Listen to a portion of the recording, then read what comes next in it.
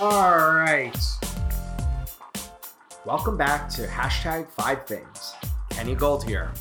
We're replaying the audio from the SMW1 show, the weekly web show from our friends at Social Media Week. Today, we're playing the whole conversation in one podcast episode, and we'll be back to our regular schedule soon. This week, Toby chats with Dan Gardner, the co-founder and CEO of Code and Theory, about the culture of his company and how they adapted during a global pandemic. And you'll hear how he defines healthy online communication. You'll also hear from Rich Goodstone, the co-founder of Superfly. He and Toby talk about how video and live streaming are bringing people together during this period of social distancing, and how Superfly, a live experience company, is pivoting at this time. After that, they will all chat together for a Q&A. Without further ado, here's Toby from the Hashtag SMW1 show. Welcome to the SMW1 show. Thanks for tuning in. On today's show, we are joined by two fabulous leaders in our industry, Dan Gardner, who's the co-founder and CEO of Code and Theory, and Rich Goodstone, who's the co-founder of Superfly, the amazing company behind Bonnaroo, Outside Lands, and Clusterfest. Today, we're talking about live in the context of COVID-19 and how sheltering in place is leading companies like Code and Theory and Superfly to completely rethink about how to recreate shared experiences virtually. As a producer of live events and as a company that's had to quickly adjust to this new reality, we have been so inspired by the breathtaking speed at which artists, creators, experiential designers, and event professionals everywhere have pivoted their various different event experiences. Our own pivot to virtual SMW1 kicks off tomorrow and runs through May 28th, which will consist of more than 100 hours of live stream content, talks, interviews, hangouts, and performances. To learn more, go to smw1.com. Please join me in welcoming Dan Gardner to the show. Hello. Thanks for having me. What's up, Dan? Nice to see you, man. You too. How's it going? It's going. It's going. Good. Yep. As we like to say, it's another day in paradise. Exactly. So before we get into our conversation, Dan, what I want to do is I'm going to quickly bring up the first poll so we can give our audience an opportunity to sort of participate and interact. So the first poll question is, during COVID-19, social media has enabled me to see different perspectives and engage in positive online discourse. Yes or no? So hopefully we have the poll up right now. I'll come back to it at the end of our conversation. But for those of you who are tuning in today, who might be a little bit unfamiliar with Dan or even Code and Theory, give us a little bit of background. Yeah, so I started Code and Theory in September of 2001.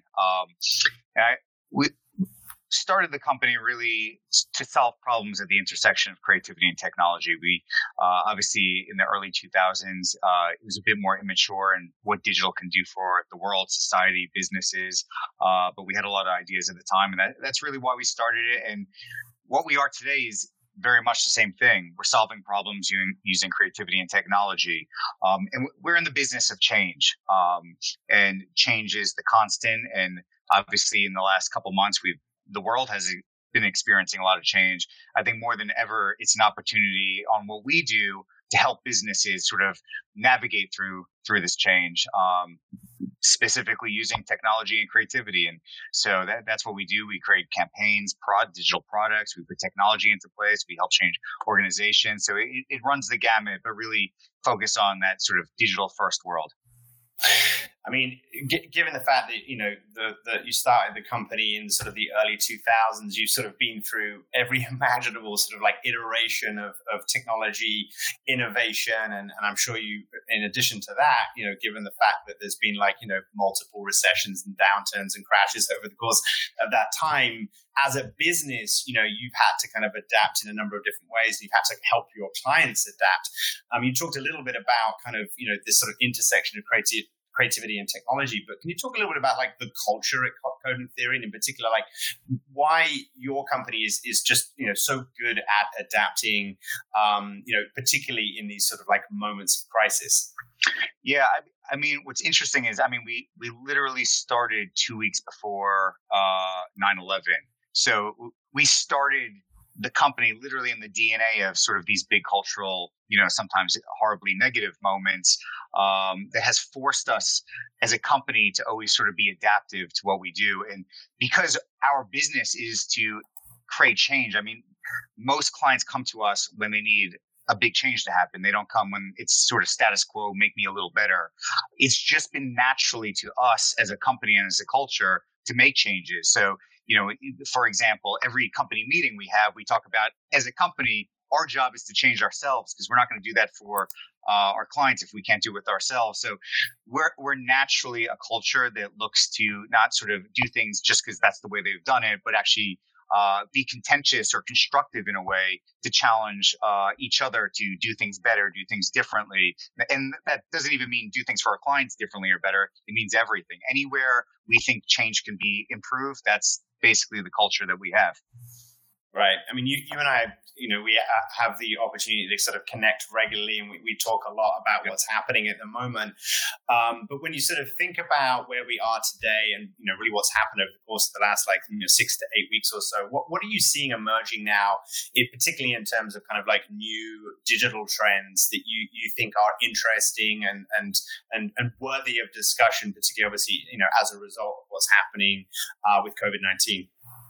Yeah, I mean, obviously everybody's trying to navigate it. So I think the first thing is sort of the volatility creates a lot of unknowns. And I think people are still trying to get comfortable with the idea of volatility and unknown. So beyond sort of start solving problems, that's a huge challenge that I think a lot of organizations are trying to deal with. I think there's certain obviously industries that are going through massive transformation, and they were before this. And I think this has just created a catalyst or opportunity to create new solutions. I mean, obviously, like government, healthcare, education, and especially for all of us that are parents, we see that. Hospitality, obviously, they're almost in a freeze moment. Media and publishing has always been going through a transformation, obviously, but now obviously there's a new set of challenges. So I think there's these sort of common industry shifts. And then there's obviously the communication aspect of it. I think when this first happened, you saw the plethora of, I think a lot of people got a little sick of every COVID-19 response. The first thing was like, I'm just going to tell you what my response is.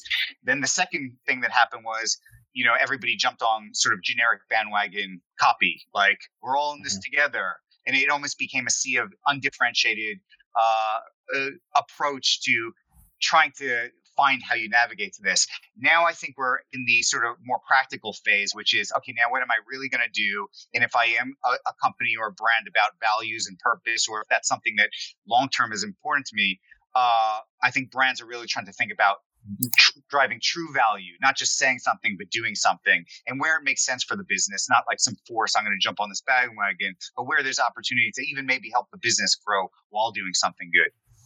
Right. Yeah. And I want to get on to talk about one of these specific examples or something that you've launched recently. But before we do, I'm interested to go back to kind of this sort of idea of creativity and technology and how they intersect, particularly obviously sort of within Code and Theory. As a leader within your organization, not only are you trying to figure out how you can best service your clients at this time, but also, you're challenged with the fact that you've got potentially thousands of employees, who are distributed globally, but also who are now working remotely. I'm curious, how do you help to provide kind of organization around that? And in particular, how do you maintain creativity during this time, and then on the technology side, what sort of challenges you're experiencing just from a technological standpoint as people are essentially working from home? Yeah, well, it's an interesting question. I mean, first of all, I think every day feels like a month for most people, and every week feels like a year. So if I think about when we first started going remote versus now, even the mental approach, I think, for everybody is quite different. And so, which means needs and kind of state of being is evolving over time, how people communicate. So even that has a little unknown trying to figure out from a day to day. I mean, obviously we're trying to be transparent, communicate all those things. I think though the bigger question that I've realized is, I've often previously been asked about culture and, how do you define culture in an organization, especially as an agency? And I always used to say, culture isn't defined by, ping pong tables and bagel Mondays, as an example. Like it's not the cool office environment that obviously I think we've designed. It's something more than that. And I think what's happened through this, it's really, I know from our management standpoint, it's really made us kind of step back and really work harder to define what culture really is. And, culture is everything from communication to process to how we work together. And obviously technology is the enabler of all that in clearly when we're remote work. And so we're spending a lot of times thinking about the DNA of culture values. Again, not like sort of let's put the 5 words on the wall, but really how we as an organization work together. And then in return, how those things that work together fuel creativity and fuel the value that we then give to the clients. So that's really what we've been focused on. And there's a lot of trial and error through that.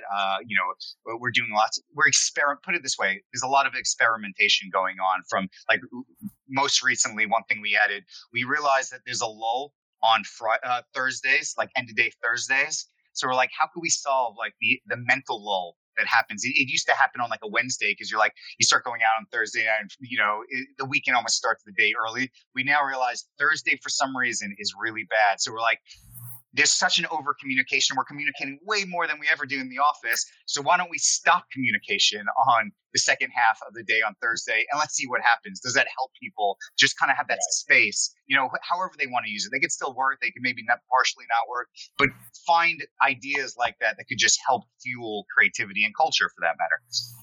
Yeah, it's interesting. So, prior to COVID-19, my company had a work from home policy Wednesday, Fridays, which most people, opted into and very much appreciated because, it saves a ton of time on commuting. And I think people enjoy the flexibility, of course. And during, again, pre-COVID, the idea was that Wednesdays was supposed to be like a no meeting day. So you can actually kind of get some work done and sort of feel some sense of productivity. But like post-COVID, like all of that was just like completely thrown out of the window. So we have to figure out how to get back to a little bit more structure, I suppose. And I love that idea of just like shutting down communication on a Thursday so people can just take a breath. Yeah. It's pretty overwhelming otherwise. So it's two kind of part question really. So now more than ever, consumers want to see their favorite brands like really step up and stand for something, like, properly fulfill their obligation in terms of how they serve and support their customers during this time. And they're obviously looking for kind of, examples of like, what's happening and, the ways in which brands are actually kind of like, leveraging this opportunity, but to sort of drive some type of social good or impact. Do you have any examples that you can share that like either the client examples or just examples in general of brands that have really sort of stood out for you in terms of their sort of role and impact at this time? Yeah, I mean, look, there's some, I think, obvious ones that, the big companies are the obvious ones. Like, obviously Uber is a logistics company. So they're using their logistics ability to bring essentials to people or people that need them. It's a good example of like a pivot of the infrastructure they have and how that could be applied, or educational companies like, Coursera opening up free education resources for people in areas like mental health or otherwise. Or obviously there's like Google and Apple because the scale is so big, using the technology to help fight the response. Or a client of ours, like for example, Xerox, they, the ships come to cities for health reasons, or bringing sanitizers to local municipalities to help in those ways. So I think companies are finding the ways that what they do well and how they can apply it to doing good, and whether it's using resources that maybe have lulls because of their response and create meaningful for it, or using the scale just because they have it, or finding new opportunities, which I always think is the greatest thing because that's long lasting. So how opportunities where businesses can actually make money but also do good, I think is really the sweet spot, because that's the doing versus saying. And I believe that that's the sweet spot that creates longevity. So this isn't just a short term, we as a company or brand want to help someone because that's the fashionable thing in the moment, but it actually can tie into their business, which means there'll be a long term impact. So I'm interested to see how long term where the pivot goes to find opportunities in that way. And then with regards to your own company and a client you've been working with, obviously South by Southwest was one of the first like major events to cancel kind of like in early March. Following South by Southwest cancellation, MailChimp, I understand, approached you to create a global digital destination for the 70 plus films that were slated to premiere during the festival.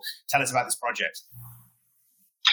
Yeah, this was sort of a quick response project that I think MailChimp identified as a real opportunity, because it's obviously there's a shame you work on these short films, you don't have the same platform that these big Hollywood blockbusters have, and then all of a sudden this gets canceled, and all this creativity and effort and love that you went into these projects obviously didn't have the platform it would have happened. So we worked with MailChimp to bring this online relatively quickly. I think it's a good example of sort of, when people come together with fast response, how much, what could have maybe taken a 6-month project to bring this online was actually relatively a couple of weeks.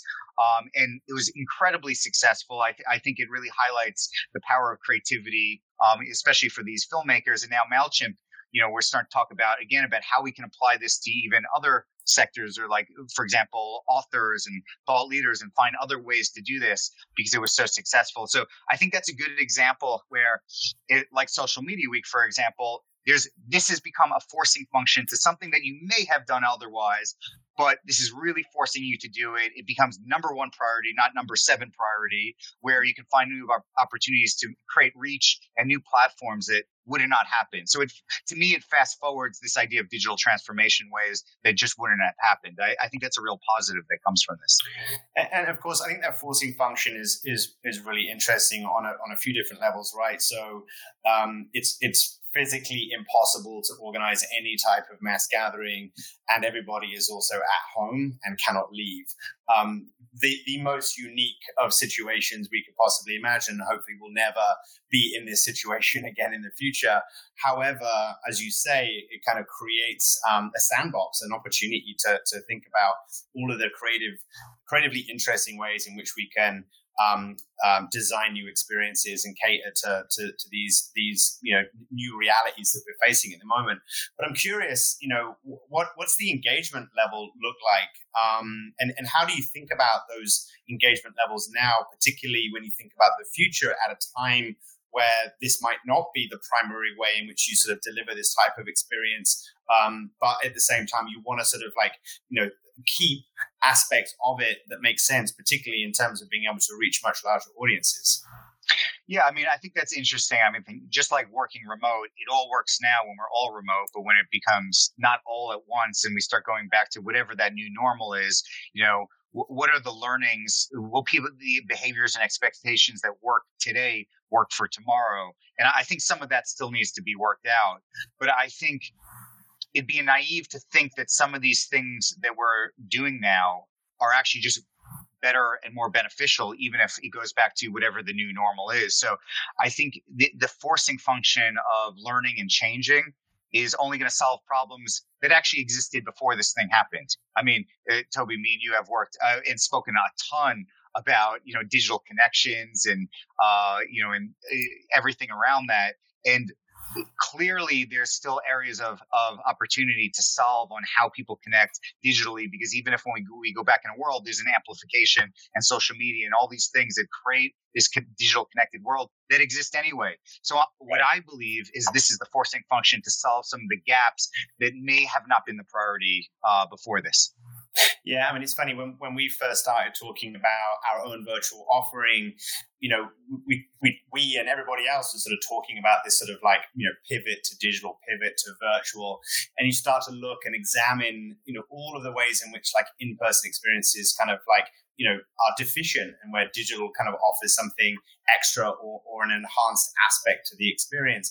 And I think in whatever it is, 3, 6, 12 months, hopefully not, as we then start to kind of transition back to a place where we can start integrating in-person experiences again, it's actually going to be a pivot to in-person, because we're going to be coming back the other way. And the question is, what are we going to take with us that we think will actually enhance the in-person experience as a result of just going so deep into the sort of the digital side of things?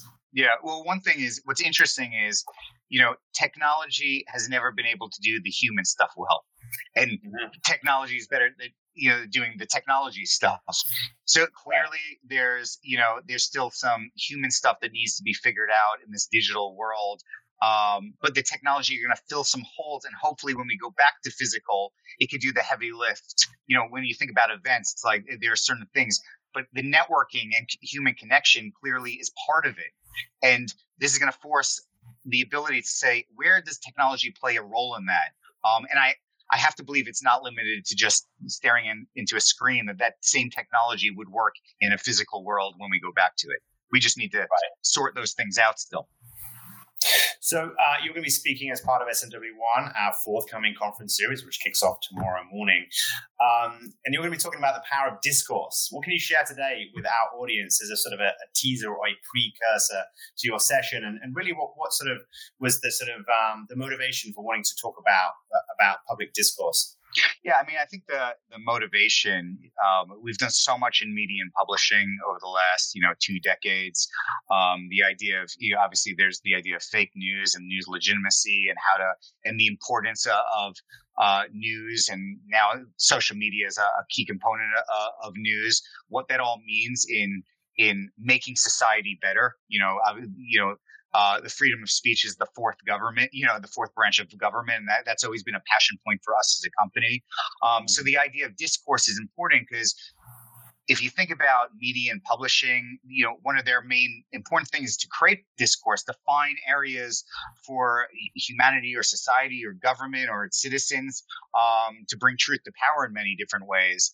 And what we have found as sort of digital has matured, that the idea of this discourse has almost been reducing. And it's for a couple of reasons. I'd boil it down without getting too deep into this because hopefully my talk kind of expands on this and I'm pretty passionate about it, so I could speak forever. But I would boil it down to two things. Really, one, news and information creates filter bubbles, both media companies and social media. So you tend to find yourself in situations that just kind of reaffirm what you already believe, which obviously doesn't create discourse to broaden your perspective. And two, the way people participate and communicate is really, I'll call it troll. It's a trolling setup. Features and functionalities really don't allow for difference in opinion in a positive, constructive perspective. So obviously, I'd say in terms of discourse sounds negative, but really discourse is an important fundamental. And something that obviously, Toby, I've again been speaking with you a lot about is the idea how empathy opens up the ability to get better perspective on people and people's opinions. And there's a lack of technology and tools that really, I think, push this forward. What's interesting, though, because this is something that I've been passionate about pre-COVID. And I think what's interesting is what's happening now in the COVID world or post-COVID world is we're starting to actually get more intimate, like even this webinar. We're speaking face to face. There's going to be breakout sessions that allow us to have intimacy that hopefully can broaden perspective and empathy. And obviously this is an industry type event, but there's all these things going on all over the world. And I think this is actually funny enough, the start of how to create more intimacy and empathy in a digital world that, again, hopefully crosses over. So it's interesting that this has kind of fast forward something that, I'd say we've been pretty passionate about for a little while now. No, definitely. I mean, the tools just provide such an interesting new way for us to be able to organize and structure conversation, dialogue, discourse. I mean, I remember you came up to me after one of your keynote sessions. I think it was in New York last year, and you were like, "Yeah, it went great," but I was really just missing that opportunity to be able to kind of connect with attendees afterwards. Yep. And honestly, it's like logistically just really difficult to do that at a physical event. Of course, after today's conversation, our attendees will have an opportunity to jump into a breakout room with you and even turn their video on and ask you a question, which is going to hopefully feel like really really intimate and help to kind of like, create a deeper connection through the conversations that we have. So I think it's going to be super interesting.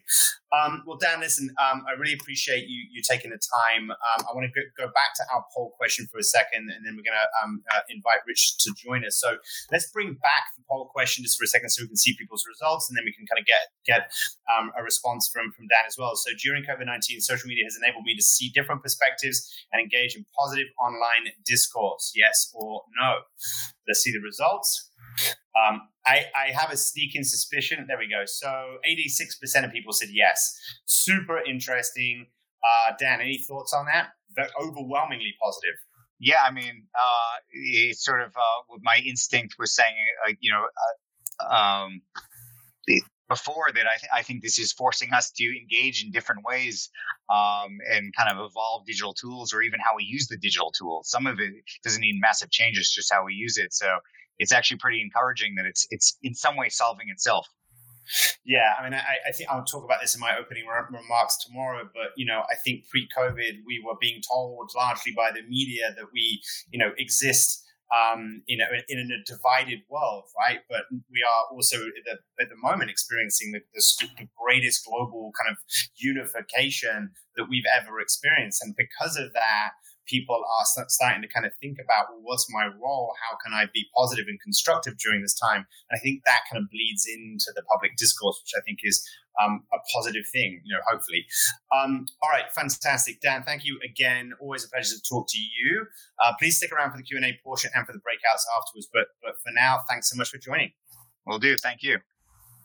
All right, let's welcome our next guest to the show, Rich Goodstone, co-founder of Superfly. Rich, welcome to SMW1 Show.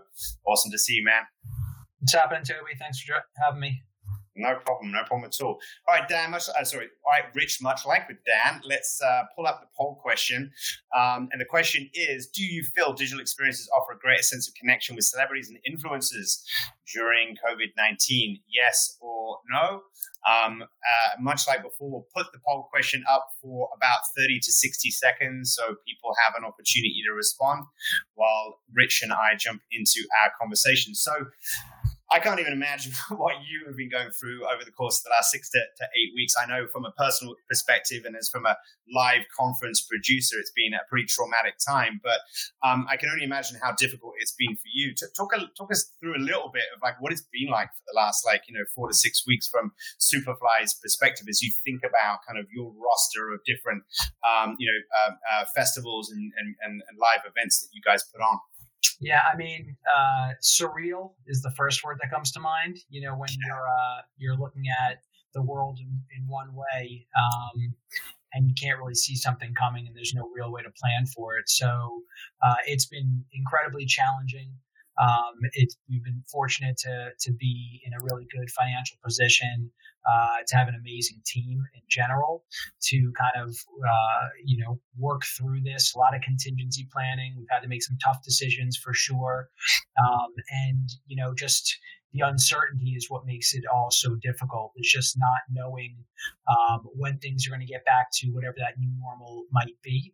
But a lot of what we do is based in live, even though we do a lot of cultural experiences that sit outside of live as well.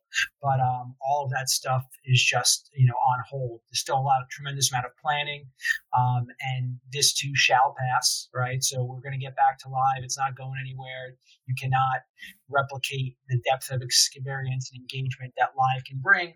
But, we've got to continue to evolve and be aware of our surroundings and make sure that we make the right decisions, and a lot of planning for the long term and, contingency planning for the short term. Absolutely. I mean, I don't know about you, but I sort of oscillate between different emotions, sort of fear and trauma and anxiety together with sort of just a sense of hopeful optimism. How are you as a leader within your organization personally handling the situation and from a leadership standpoint, how have you been leading your team during this time? Certainly passed through those, the 7 steps of grief, yes. And have settled into what is, right. And I'm incredibly blessed, right? So like I'm sitting here, I'm in Montclair, New Jersey. I've got a family. We're healthy, close friend.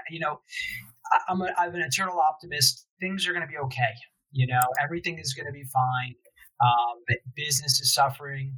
Obviously, there's a lot of real trauma out there and death and people losing their jobs. But I always look at the opportunistic side and the ability for us to persevere, as you kind of talked about with Dan. Like this is the first. If you can't see that we are global citizens now, then you're not paying attention, because what we do affects the world. What happens in another part of the world affects us. And so I look at all of this as, if you look at it properly, there's a lot of opportunity for change in a positive way, from an empathetic perspective, compassion, being able to see how other people. So I when I think about all the things that are happening, and kind of to your last question, like there's so many positive things that are going to come out of this. So if we can get past this pandemic, get people back to work, get people healthy, right? Mentally as well as physically, there's going to be a tremendous amount of positives that come from this. No, totally. Tell me about your business and your events pre-COVID in terms of how you thought about digital, the sort of the complement of digital and live streaming pre-COVID, and now how are you thinking about digital and live streaming sort of not really post-COVID, but during COVID, and when you think about kind of the ways in which you will have to kind of pivot in the future? Yeah, well, certainly as we started this company 20 plus years ago, and we were very much a live experience company. We were building live experiences. Everything was based upon the monetization engine of it, the engagement aspect. What was our reason for being? Was to create experiences that would shape how the world plays and connects, and create experiences that people could look forward to in the future, but also look back on as the most memorable moments of their lives, right? So that's always been a key guiding force. As we've evolved and gotten older and you start to build businesses, you start to realize that business is built upon all dimensions of interaction. So while the tentpole might be the live experience, how we connect throughout the year digitally, through social, through marketing, all of that became incredibly important into this world. We've been doing, live webcasts and streams for the past decade. We've done dozens of them. Obviously, our marketing is multidimensional and omni-channel. We've always been thinking about that. So it is a core of who we are. But to your point, when we build something, it would start always with story, but we would start with live experience story and then kind of move out from there. Now we're just thinking about it a little bit differently, because we have all the understanding of virtual events, of what's happening in the space, of sound and voice, and just all the ways to interact with people. But we're probably putting a little bit more emphasis on developing stories around that world, cultural experiences around that world, and then know that, like any great IP, we can extend into other areas. And that's like, I think to the point you and Dan made before, it's like, where does your first focus go to? All right, because we're always thinking about that. But now, in the short term, we're spending a little bit more time there, and we're building out platforms that are digital first, and then we'll think about how these evolve in the live experience, or things that we've already built through live experience, but now how are they going to live digitally in the short term? Right. I mean, we've been producing, physical in-person events, but with a pretty significant kind of digital component to them for more than a decade now. But we've always been, much like you, a sort of an in-person physical event experience company first. And now, as we made our pivot and we kind of launched SMW1, what we found, which was really interesting, is all of a sudden those sort of barriers to entry into a physical live experience are essentially removed.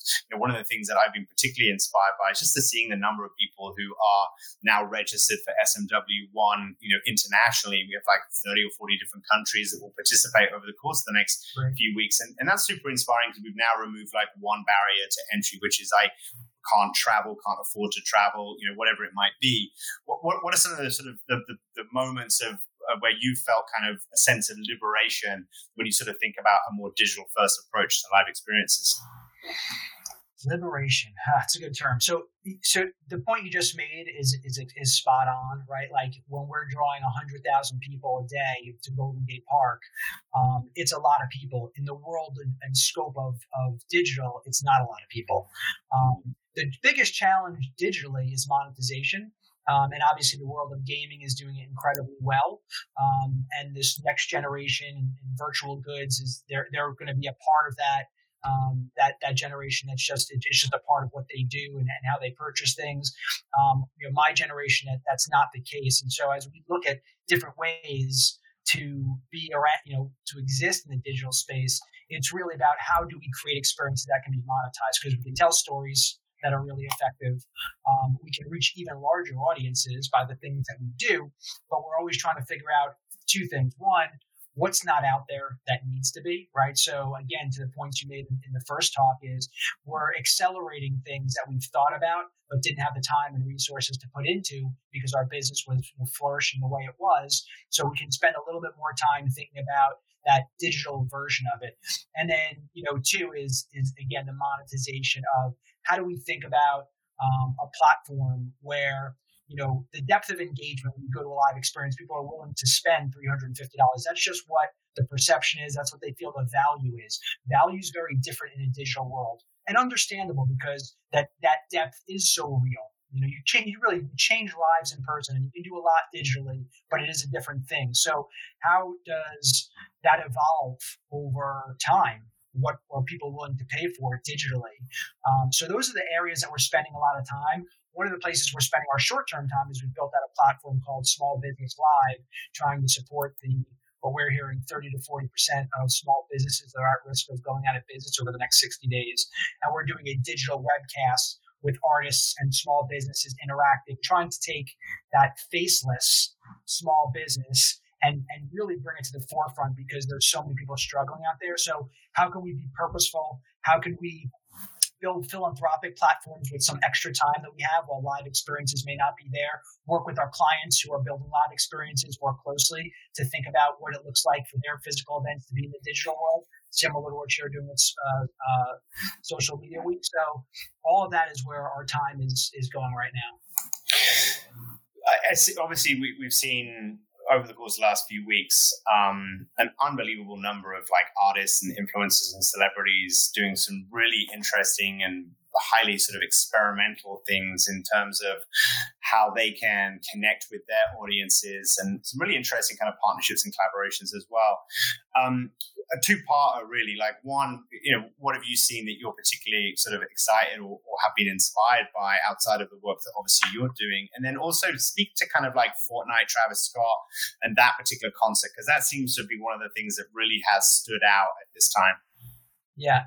Well, I think the ability to mix virtual and live experiences is an area that's going to continue to grow, because when you have that live, right, that gives you an element of the social connection that people are looking for. So, listen, I think what Together at Home did with Global Citizens was a great effort, being able to try and strike the right tone with also entertainment and raise the profile of what needs to happen around social distancing and kind of being that part of the solution that we all need to be if we want this to go away more quickly, or certainly lessen the amount of deaths that are being caused. But to the point of the Travis Scott, there's another amazing company out there called Wave that is creating live experiences with artists as avatars and bring them into immersive virtual experiences, similar to what Travis Scott did and Fortnite, although, while people were live, that performance wasn't, but theatrically, it was incredible. So, that's how people are used to, engaging right now, especially in this gaming world. So the idea that you can interact as an artist with hundreds of thousands, if not millions of people through avatars and be in the experience, I find incredibly inspiring. And I think that will continue to proliferate. We're figuring out ways that, what do we bring to the table? what's our expertise and experience at creating these world-class cultural moments, and how can we be a part of those things. So now is not a great time to be in the predictions business, but I'm sure you spend a lot of your time every day just thinking about timelines, right? When are we really going to see kind of live in-person experiences kind of come back? In what way will they come back? How long is it going to take? Particularly when you're sort of talking about the types of mass gatherings that you organize. What if we do project out, let's say 12 to 18 months, like where do you see the live event space in that sort of like time frame, and what do you think is going to change? I mean, it really is. It's so difficult. Let's start with long term. Mm-hmm. It's going to go back to being very similar. Mm-hmm. Okay, and there'll be changes in the undercurrents and the different things that happen, but large scale experiences, sporting events, Disney World, fine. Now, that could be longer than 18 months. It's so difficult to tell. I've been so surprised that we can't have, ubiquitous testing, that we can't even find out if we've got it for a week. So I don't want to get into that side of things, but it's just so incredibly difficult to predict how quickly it's going to take to get a vaccine. And really what it comes about is how you're going to take the fear, right? People can't be fearful of going to experiences. So when is that going to happen? At what scale is that going to happen? It is really tough to predict. We hear a lot of good things coming out, a lot of unknowns. So I'd love to believe in 18 months we've got large scale mass gatherings coming back, but I don't know if that's going to be the case. What I do believe is things are going to come back slowly. And I think that, the size of the events and the size of the gatherings, are going to come back slowly as well. And in some way, shape, or form, things that might allow for fewer people to be in an experience at a time might make more sense. Outdoor experiences might make more sense. We're doing these Friends experiences, celebrating this show, licensing that IP, building location-based experiences. Those are 25 people at a time. That sounds like it probably will come back a little bit more quickly than your 80,000 per. So all of that stuff is being thought about. And then we're just contingency planning for each one, making sure that we're making the right decisions across setting up gates for ourselves to understand when each decision needs to be made to keep moving forward, because flexibility is going to be a real key in these next 12 to 18 months. That's for our clients, who we work with. Obviously, we do a ton of branded experiences for a number of partners. So what we're advising them is make sure that what we're thinking about can be flexible on scale, can be flexible on timing, because we just don't know. Great ideas are usually able to be executed in a number of different ways. And so as long as we build things with that cultural flexibility, we should be okay.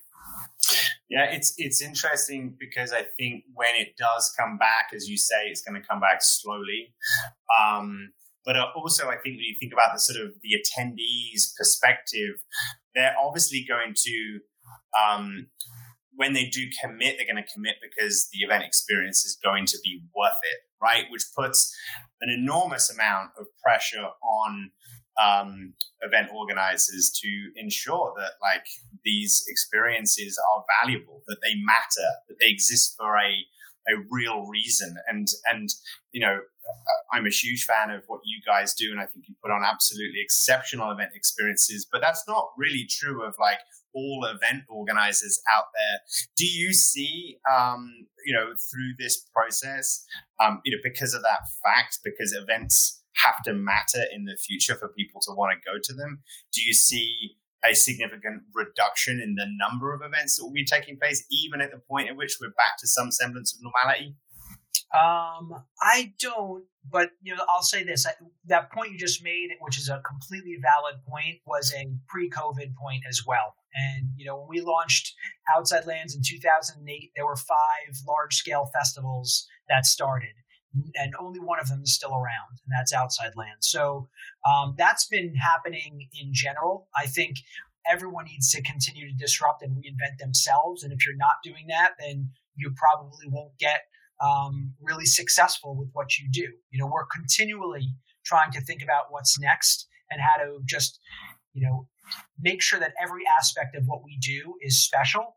And I think everyone needs to be thinking of that. So when things come back, I think one of the challenges may be that there may be a little bit too much content. Like if you just think about the entire touring world, there's 7-8 holds on every single venue right now in 2021 because everyone's going to want to come back and perform. So there might be so much content that might make everything a little bit more difficult or just downsize. But I don't think the pie is getting small. I think this pie is going to get bigger. But even with that, you have to be great at what you do. And that goes for any industry, right? Student of the game. How do I be exceptional? Continuing to think about how I do that. If you do that, I think events are just like they were before. They're going to need to be thinking about how to be special going forward too. Yeah, it's Darwinism right now, right? And kind of in our capitalistic society, for most things, it is that way. You know, like I believe in a personal, compassionate capitalism myself, but you know, give people the ability to succeed in this world without having to be monetarily successful or drive a capitalistic business. And on top of that, you figure out ways to make this world a better place with what you do. That's certainly how we've always been, purpose-based. Like, how do I leave this world a little bit better than I was when I came in, right? You live, you die. What are you going to do here? Let's live a joyful life. Let's live a purposeful life. Well said. I love it. All right, let's go back to our poll, and then let's bring Dan back on in just a few minutes. So the poll question was, do you feel digital experiences offer a greater sense of connection with celebrities and influencers during COVID-19? Yes or no? 63% said yes, 33% no. So reasonably even split. Any thoughts on that, Rich? Greater sense of connection. We're looking for that connection, right? Constantly. And so when you don't have it through physical, I think you're looking for it more digitally. I know for myself, I've got friends all across the country. I would wind up seeing them when I go to their city, right? Maybe 3-4 times a year. Now I'm having, every 2 weeks, I'm having a video chat with them. So I'm looking for that connection digitally too. And that's been a real blessing. It's been a value add to my life by, being at home, by having to social distance. So similarly, people who are looking to celebrities and influencers before, I think that they can get a greater sense of connection during. If you weren't looking to them before, you probably aren't feeling that you're getting a greater sense of connection to them now. So my guess is some of these answers come from that aspect of what your perception was before as well. Right, totally. Well, listen, Rich, really appreciate you taking the time and joining us. As I mentioned, I'd love to bring Dan back on the show now so we can have a little bit of audience Q&A. Dan, nice to see you again. It's been a while. I'm back. So I have a question. So just to maybe sort of lighten the mood a little bit, I have a question for both of you. We've been in quarantine now for, I don't know, 5-6 weeks. Who knows at this point? It's difficult to tell. I'm curious, what good habits have you personally developed, and what bad habits have you developed over that time, Rich? It's funny. Everyone, I think, has their triggers. For me, home has always been a healthy trigger. Like going to my mom's house was an unhealthy trigger because I would just eat everything in the house. But home has been a healthy trigger for me. So it's actually been a good spot. I've been doing my math homework with my 9-year-old at 9 a.m. every morning. I'm putting my 3-year-old to bed every night. I'm cooking and having dinner with my family at least 5 or 6 nights a week. There's no work-life balance. I'm probably taking 3 or 4 calls every single weekend or every single weekend day as well. But that's kind of okay for me. And we've got a Peloton upstairs. I'm getting out and walking. So, and as I mentioned, just connecting with friends more than I used to. So I would say most of it is really positive. The downside is just watching, the pandemic happen and unfold, because I know how blessed I am. And my mom is now cancer-free, and she was in a rehabilitation center literally 3 days. We got her home right before all of this went down. So we've been personally blessed, but my partner lost his mom. I don't know anybody who lives in the tri-state area that hasn't seen death directly affecting them. So it's crazy to see. And of course, jobs. I mean, that's a whole other thing too. Everyone I know, and obviously we've had to make some tough. It's just, it's really difficult to see the outside space. If someone would have said to me, "Hey, listen, you're going to work from home for the next 5 months, and nothing else is going to change," this wouldn't be that bad. So I'm actually picking up a lot of really healthy habits here, but obviously on a global level, it's very difficult. Definitely. What about you, Dan? Well, first I'd say good to you, Rich, on teaching your 9-year-old math, because I have a 9-year-old, and I actually We have 5 kids, but one of them's a 9-year-old, and teaching my 9-year-old fractions is like torture. So I'm definitely failing at home education. I'm just going to say that right now. That's I learned I'm not a child educator. That wasn't my calling, clearly. I think, look, there's some things that are obviously the nonstop staring at a video screen can get a little intense. I think the habits I've been trying to do in the Northeast of America, the weather's been kind of crappy up until maybe a couple of days ago, but I try to do some calls as just calls, not video calls, just so I can walk around and take a walk outside while I do it. And besides that, it's like I've been successfully able to trade my commute time, because I live in Connecticut and commute to New York City. So that time has been traded for actually getting in shape. So I'm very thankful for that. And like you said, the time with the family has been awesome. But it's a real challenge, the sort of continuous, it doesn't end. Like nothing ends. That part, I'm trying to learn how to put those boundaries in. As a company, we're trying to encourage people to take PTO time off, even though they're home. It's like a weird concept because obviously you're not traveling. And how do you separate it? So we're trying to, but I found for myself, it's really difficult. And for most people in the company, it's really difficult too. But I'm hoping we solve that problem. So I think if we could do that and get a little time to ourselves, it could help greatly. Definitely. No, it's interesting. I think the development of good habit, I don't know what sort of like trajectory you've sort of been on, but it seemed like early on there was a huge amount of kind of enthusiasm for developing kind of new habits and starting hobbies and exercising more and eating healthy and cooking and all these sorts of different things. I think for a lot of people, like as you say, Dan, it's getting to a point now. It's like, wait, hang on a second, how long is this going to go on for? Because like I'm starting to like run out of like energy just in terms of doing these things. It's funny because I have 2 kids, the oldest of which is 4, so it's been about 4 years I think since I had any sort of semblance of like normality, and I was able to kind of like have time.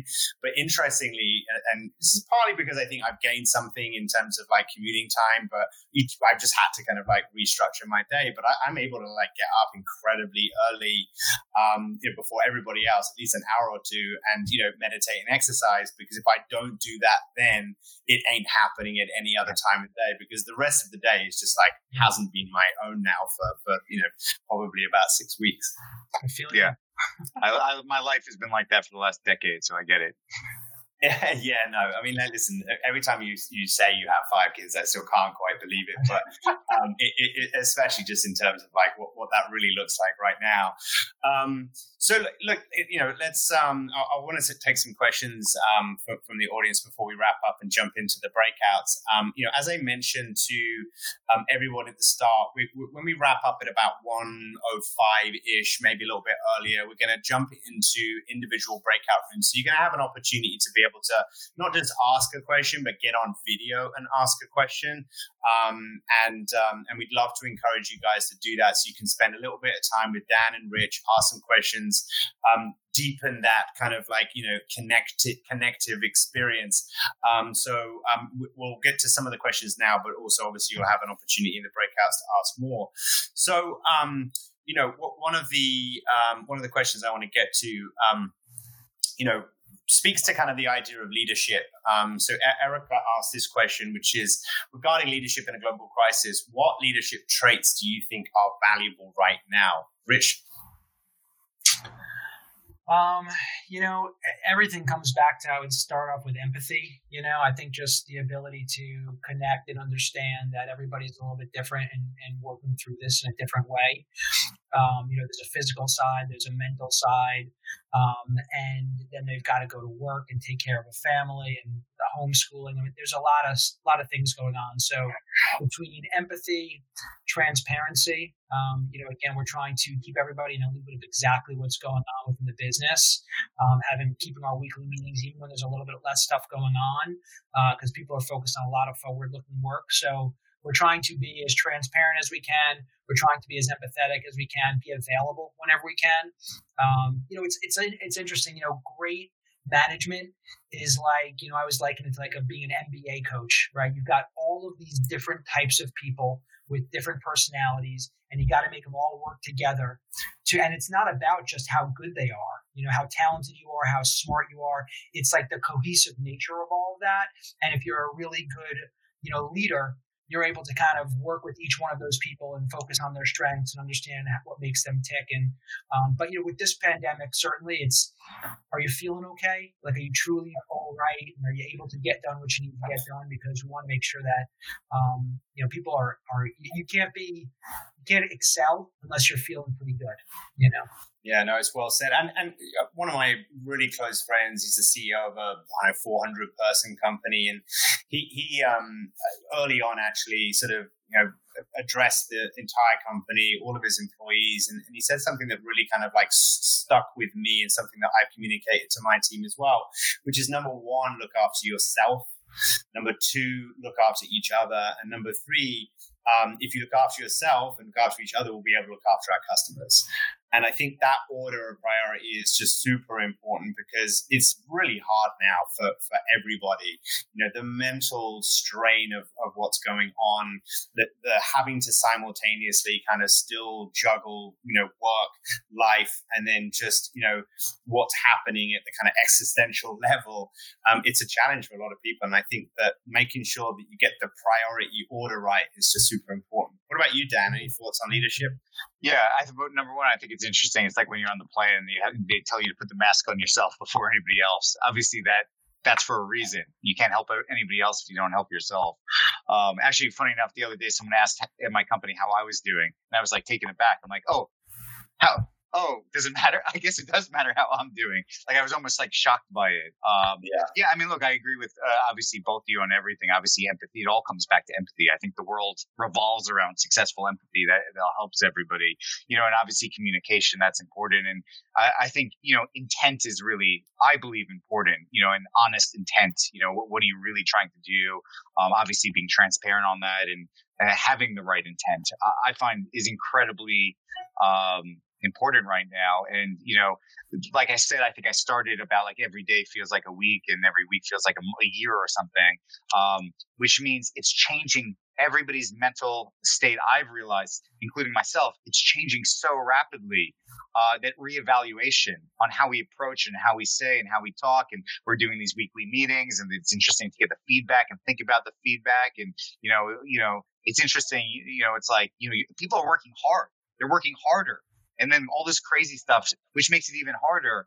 And then, it becomes long. It's like, when is this going to end? And how long am we going to? So everybody's mental state is changing. So we're having to keep reevaluate our approaches and challenge ourselves. And I find that being incredibly important. But at the core of it, as long as our intent is right and we try to make the right decisions, I think people see that. I think that helps from a leadership perspective, then kind of think that we have all the answers, because we're clearly going to screw up over and over again through this. No, totally. So a question from Sam in Detroit. He wants to know, like, what do you hope you will want to like hang on to sort of post-COVID? Like, it was interesting. I was talking to someone the other day, and they mentioned that like at the beginning of a conference call, she always found it like really awkward, because particularly if you're speaking to people you don't necessarily know, the small talk at the beginning of conference calls can sometimes be a little painful. And now what's really interesting is that regardless of whether you know the person or not, you're connecting with people at a very human level, because ultimately your first question is like, how are you doing? Where are you? How are you coping? And there's something about that that's really interesting. So this question, I think, is very relevant to that, which is like, what do you hope that we hold on to, in that post sort of COVID era when things do get back to normal? Rich? I love it. What you just said is, the dog running through, the baby crying, like, it humanizes people and it creates empathy. And, you walk into especially when you're an agency, sometimes you feel like you're not necessarily always a partner. Sometimes some people consider you a vendor. The good ones consider you partners. This is like, it just puts everybody on an equal playing field. And it's kind of the way things should be, right? Like, first and foremost, how you doing? Like, I want to work with the people I want to work with. I want to be friends with them first, build relationships on trust, and I want to connect at the most human level possible. I want to know what makes people feel good. I want to know what people enjoy. And the business is just one aspect of life, but the human experience is multifaceted. So that's been a really great spot for all these things. We've often been starting. It's been taking us longer time to get through some conference calls, but like, what's your favorite snack during the pandemic? Like, just questions that get people talking about aspects of their lives that are interesting and that you don't usually get to talk to with clients or partners. And so that I hope that really continues on. Again, the connection through video. I'm going to get back to physical as fast as I possibly can. Yeah. I like the fact that I'm able to talk to people, and see their facial expressions and connect with them a little bit more deeply than I might via a phone call. So I hope some of that transfers over as well. Yeah, definitely. Dan, anything to add? Yeah, I mean, I agree with it. I find actually calls and meetings are being more efficient, and in general, my business has been more efficient. Like all those things, I think as we scaled our agency, as you scale any business, I think inefficiency come, and this sort of reevaluated all of it, and there was none of that sort of legacy of this. Everything had to change. So I find actually, which I hope is sort of this efficiency that happens through our day to day. Obviously, all the empathy, I don't need to pile on that because I think you guys said it pretty well. But I'm finding incredible efficiency on the output, which obviously as a service provider is incredibly important. All right. So listen, we're gonna jump into our breakouts right now. So I'll just take a minute or so just to wrap up. But let me just take a few minutes just to first of all thanks to Dan and Rich for joining us. Really appreciate you taking the time. Thanks obviously to our audience for joining us for the SMW1 show. I'm Toby Daniels. Thank you so much again for joining us. See you next week. And in the meantime, stay safe and be well. Thanks, guys. Thank you. Thanks, Toby. That was awesome. We encourage you to go to socialmediaweek.org for more information about the SMW1 virtual conference going on now until May 28th. There, you can also sign up for the weekly #5things newsletter. Thanks for listening to the #5things.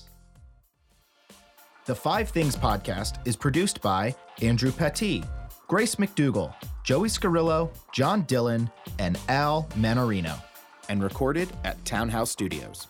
Gray is a global creative agency whose mission is putting famously effective ideas into the world.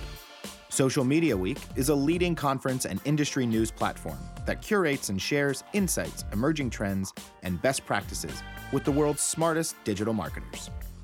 Gray is the exclusive global creative insights partner for Social Media Week. Check out more at gray.com.